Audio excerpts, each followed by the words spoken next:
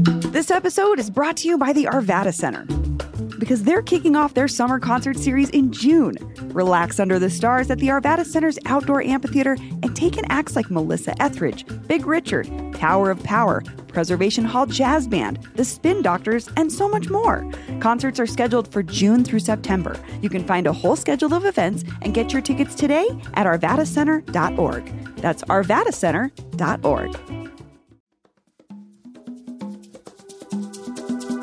Today on CityCast Denver, our heating bills have skyrocketed, but Xcel Energy is posting massive profits. RTD is deciding who can and can't ride the light rail, and Casa Bonita wants you to be its next cliff diver. I'm breaking down all the local stories that matter with my producer, Paul Caroli. Plus, we answer one of your questions about population trends. Today is Tuesday, January 31st, 2023. I'm Bree Davies, and here's what Denver's talking about.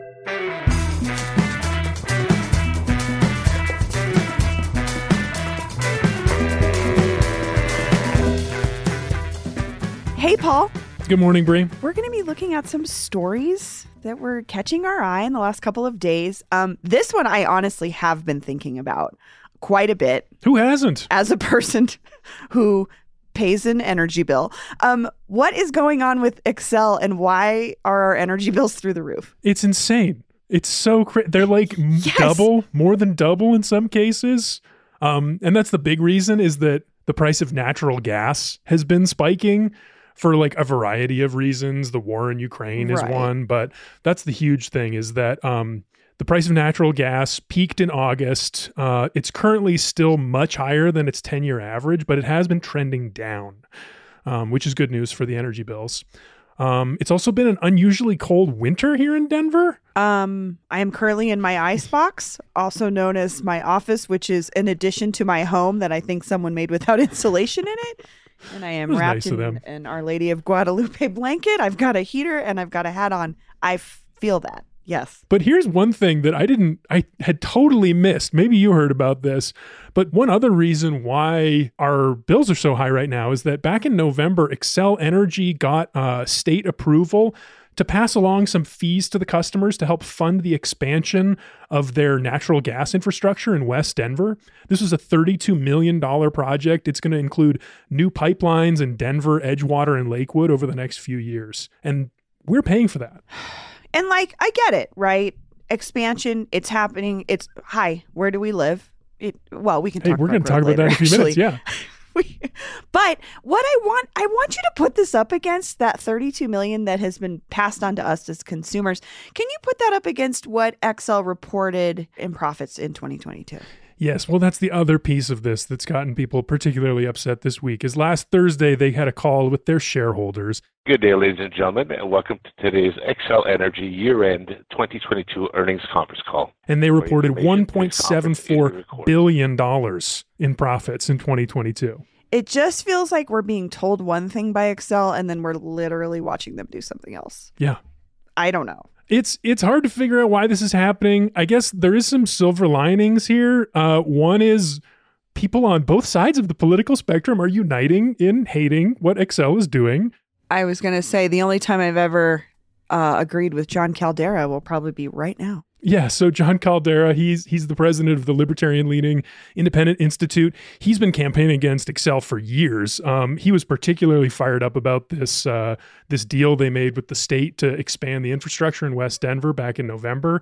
And he tried and failed last year to get an initiative on last year's ballot that would have changed the way those like rates are passed on to the customers. So he's really keen on this. And I don't know. I mean, people are going to have a lot of different opinions about John Caldera. He's a divisive figure. I think this is interesting what he's working on here. We have to talk about the environment. What is that? How does that factor into this? I mean, when you say expansion, I would say probably not what climate activists are wanting. But what does this really mean to environmentalists? Honestly, exactly that. They oppose this expansion plan. They say that this is the opposite direction we need to go in order to achieve our state's climate goals. I'm thinking about, okay, Paul, have you had people come to your door selling you solar panels a lot? I think maybe one. Yeah, I don't really know. I don't remember. We've had like 7 different companies come to our house. Yes. Come on over this way, solar panel companies. I know. But at any rate, I'm just curious how that plays into this. Is that the next option? Because there isn't like another energy company we can just tap. There's no competition, right? Yeah, well, that's exactly what John Caldera's point is. He says Xcel is a monopoly. And he said, I mean, this is a funny quote from him. He says, Xcel is not in the energy business. They are in the building stuff business and charging their captive ratepayer customers 4 times over for it. I kind of agree with him there. But if you don't want to go fully off the grid over this, I mean, we were talking about backyard chickens last week. If you don't want to go full solar panels on your roof, Xcel does have some tips for energy efficiency that might help keep your bill down. It feels rude coming from them, but go ahead. They say you can switch to LED lights. This is just a reminder. Turn off your lights when you leave a room. Clean the lint trap in your dryer. Okay, is Xcel our mom? Because it feels like when your mom is like, don't forget, you keep doing the thing I've asked you not to do 50,000 times. Turn off the lights. Thanks, Xcel. Yeah. Maybe more helpfully, there are some programs out there for people who might be struggling to pay their bills right now.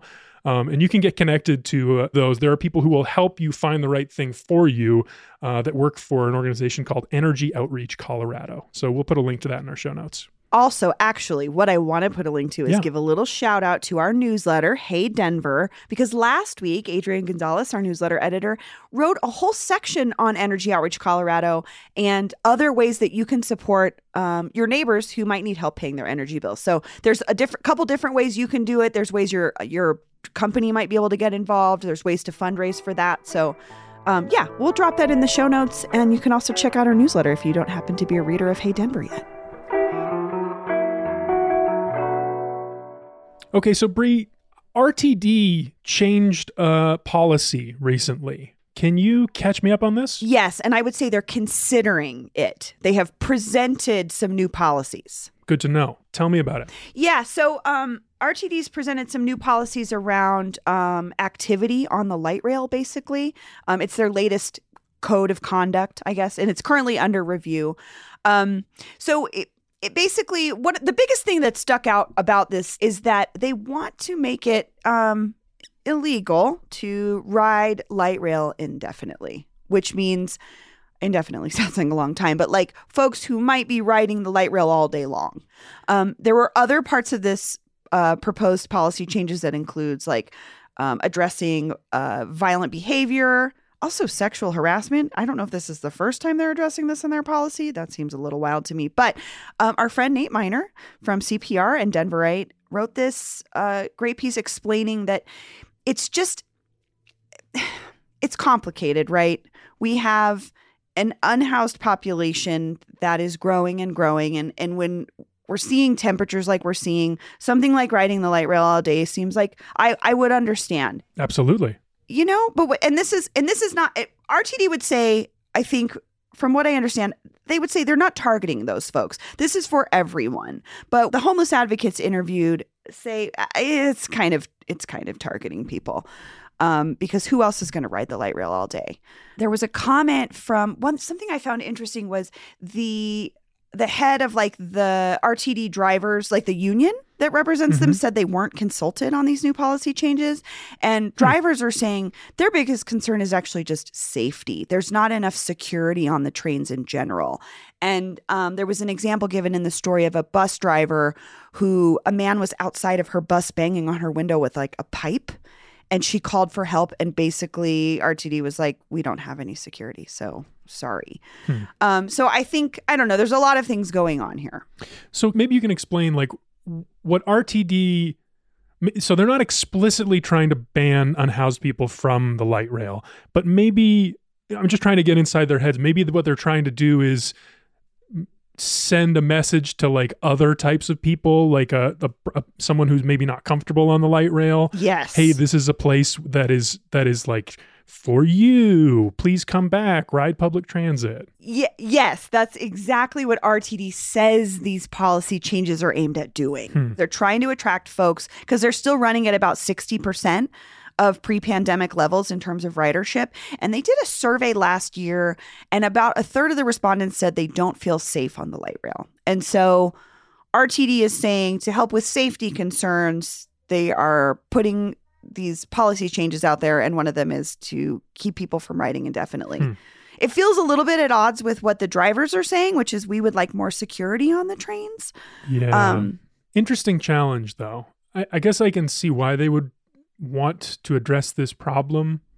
Yeah. I don't know. We'll see how this goes. It sounded like it was just a draft right now. Yes. So I don't know the exact process, but there was like one of the RTD board members is against it. So obviously it's still in the process. I think we'll keep folks updated as they decide. Also, something interesting, I thought, the policy changes, they've changed the word passenger to customer. So RTD now refers to folks as their customers versus passengers. And they have said outright that is to focus on folks who are paying to ride the light rail. Interesting. Yeah. Yeah, Denver Public Library does that too. They use the same word, customer. Oh, they do? Yeah, isn't that interesting? I don't love that. Okay, interesting.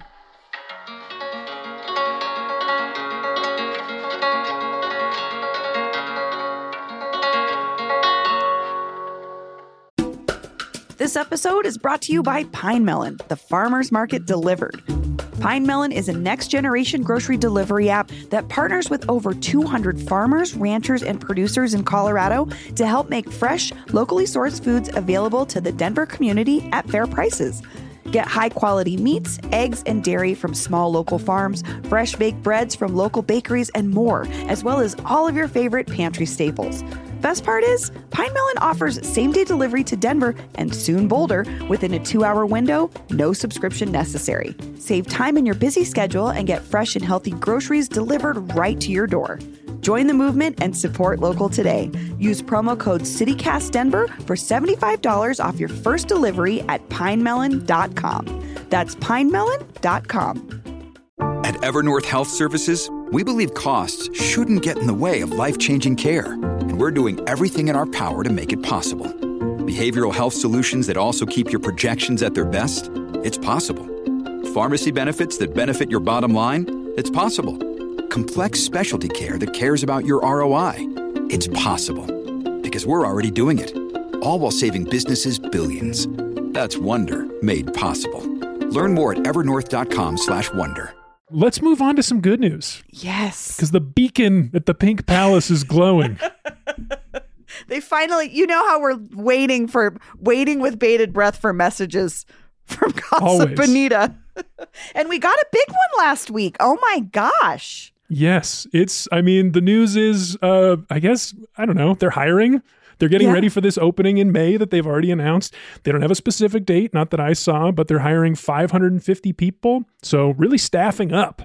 Yeah. I don't remember. Somewhere in the ethernet of the internet, I saw somebody say like 500 people seems like a lot to hire. And I'm thinking, Paul, I think this place is going to do gangbusters for like years. I think we're going to see old school height of Casa Bonita popularity when I was a kid in the 80s, lines down the strip mall waiting to get in. I'm assuming they're going to have some sort of like online reservation system and things like that to handle it. But I bet they utilize all 550 people. I think they're going to be busy. I'm sure they will. But can you mention who was in the video for this announcement? Welcome to Casa Bonita, Governor. Dana, I am so excited to see everything going on here. And I know that you're going to open just around the corner this May, right? Yes. Yeah. Head chef Dana Rodriguez was in the announcement. Also, Governor Jared Polis. He is still involved in the Casa Bonita 2.0 effort. I don't know. I know. So I had a reaction to this video that I haven't felt this before, but I think it's time to start reestablishing some critical distance from Casa Bonita because I'm excited about it. I know everybody's excited about it, but these South Park guys, they haven't shown us the goods yet. You know, they say they want to improve everything and change nothing, but is that actually possible? Can you improve everything without changing anything? I'm scared. I'll be honest with you. We just don't know. We don't know what it's going to be like. And I'm not ready to just dive in head first. And so you're saying you're not going to apply to be a cliff diver? No. I mean, it's part of me is interested. I think that would be a really fun life experience. I did recommend to a friend who's looking for a gig, hey, maybe Casa Bonita would be the right place for you. Kinda, yeah. Could be fun. What are the kinds of jobs that are available? We're want to do front of the house, back of the house, security, arcade, entertaining, and divers. You can apply now. Well, I won't be available for 4 years, but please keep a position open for me because I will be looking for work. So they're hiring. They, funny enough, I think they were hiring for entertainment positions, both wet and dry. Hilarious. So even if you don't want to be a cliff diver, there's plenty of other opportunities. I know through the grapevine, they just hired somebody to handle all of the entertainment, and that person is awesome. So I think look forward to some even better. The level of entertainment in there was Casa Bonita quality. We enjoyed it. We loved it. I'm curious. I think Casa teens Bonita in stanky ass gorilla suits. It was. But I respect nice, that. I yeah. love teen jobs. Like, teens do the best job. But I think we could see something totally different. I think we could see the space utilized in ways that we always wanted to see it. Thinking about the old theater in the basement where they would have magic shows. Most of the time, there was nothing going on that stage. So I think it's going to be awesome. But I agree. Critical distance is important, especially as things roll out. We need to be able to be Absolutely as objective as possible. So yeah, I've got Professor of Fun David Thomas still in my head. What it makes it fun, or do they know? Do they understand? And I got to see it for myself before I say. So my main question is, how do people apply? You can go to casabonitajobs.com and you will find all of the information there about all the positions and everything that we're going to do here. Funny enough, if we forget, Casa Bonita is also a restaurant. So in other restaurant news, James Beard Award nominees came out last week. And Paul, Colorado, not just Denver, Colorado, some really cool places landed on that list. Yeah, also a lot of them. Yeah. Now, these are just semifinalists. The finalists are going to be announced, I think, in a couple of months, but we had 13 semifinalists. It's awesome. The aforementioned Dana Rodriguez is on the list for her restaurant in Reno, Super Mega Bien, which is great. I can verify that. But most of these places I had never heard of. Same. Like Misfit Snack Bar with an emerging chef nominee, Bo Poritko. Seems like a great place. I checked out their website. Looks like a great restaurant. Yes. But some of the other stuff on here is like so interesting. Like there is a new restaurant nominated for Best New Restaurant called the Friar's Fork in, of all places, Alamosa, Colorado. I love that. I love that for my Alamosa friends. How cool. Colorado is literally really getting on the food map. It's pretty cool. Crazy. There's a place in Grand Junction that got nominated, a place in Palisade. Sunday Vinyl, one of Bobby Stuckey's places here in Denver that our newsletter editor in absentia, Peyton Garcia, visited a couple years ago and loved. They got a nomination this year. Really exciting to see Denver's food scene get some love. So, Paul, before we go, we got an interesting question from a listener. Yes, and it was a fantastic question. Exactly the question I love to receive. Tom G. writes, quote, "Recently, Paul said something like, obviously the population of Denver is growing. Is it? Maybe it's my age, but I know more people leaving than coming. Is there massive population growth in Denver and Denver Metro? And then the best part, where are they moving?" He adds as a coda, which was also the most difficult thing to figure out. But I've got some good data. I asked the state demographer's office. Do you want to hear what the real facts are, Bree? Yes, because I'm honestly with Tom G. I'm not sure I have a feel for that population growth anymore. And also, where are people going? Well, as Tom G pointed out, I had been under this impression, I think for the last 10 years, I had just been, fully bought into the narrative that Denver was expanding rapidly. This is not really the case anymore. Things have slowed down.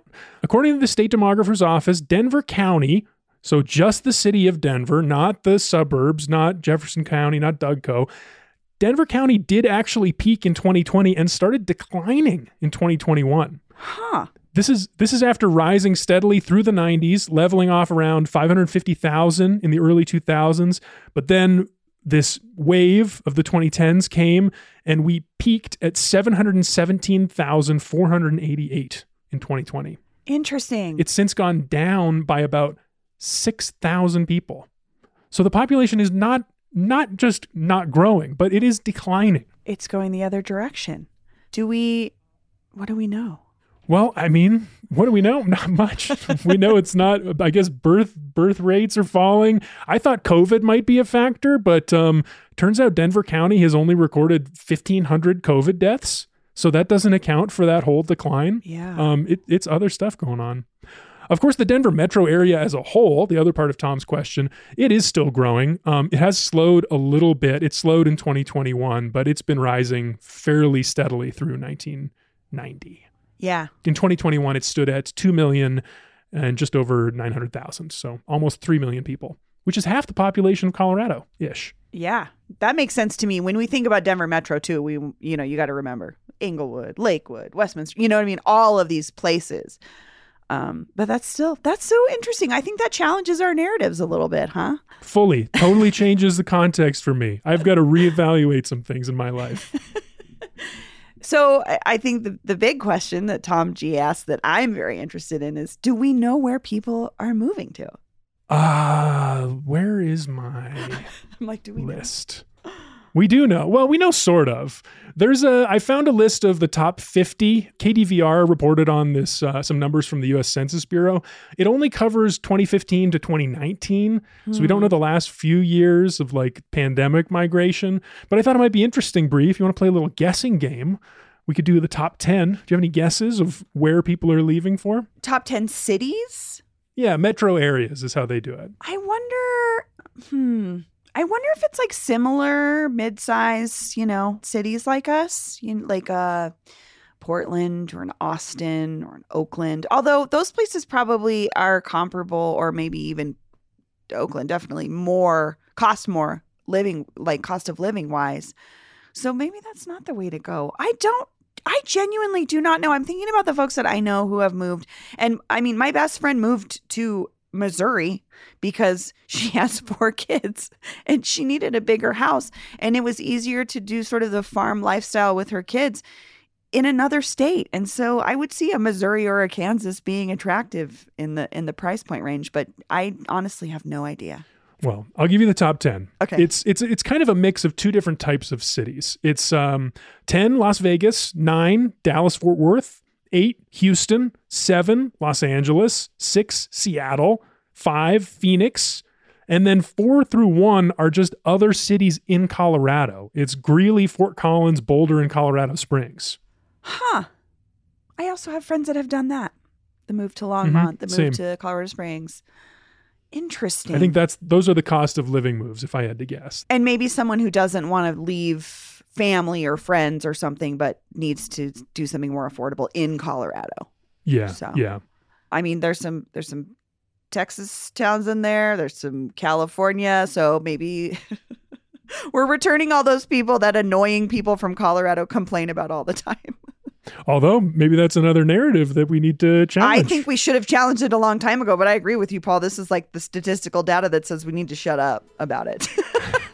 I love it. That's why this kind of thing is so interesting. You really do learn like some real foundational facts about how people feel. Yeah. One last thing.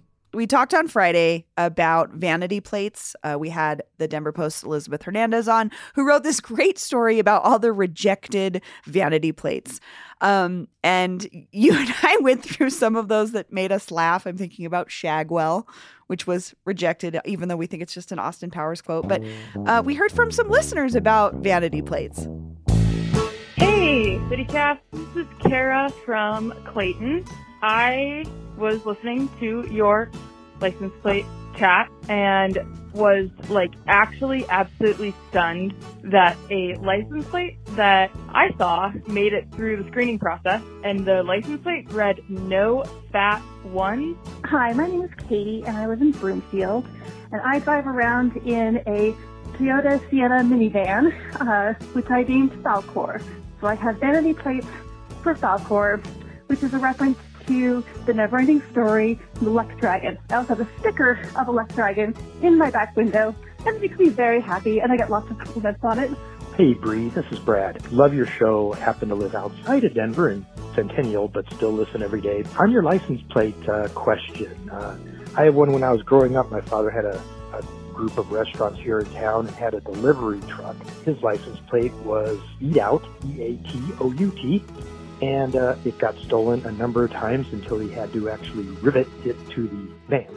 But don't know if they'd allow that today. Thanks much. Enjoy your show. Thanks. That's all for today here on CityCast Denver. If you enjoyed the show, why not take a minute to tell Xcel Energy Colorado President Robert Kenney about us? Rate the show wherever you get your podcasts and subscribe to our morning newsletter, Hey Denver, by texting Denver to 66866.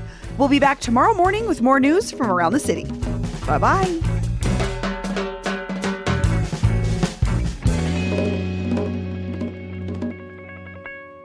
That's all for today here on CityCast Denver. If you enjoyed the show, why not take a minute to tell Xcel Energy Colorado President Robert Kenney. I knew that was going to happen. Hold on. It's a long title.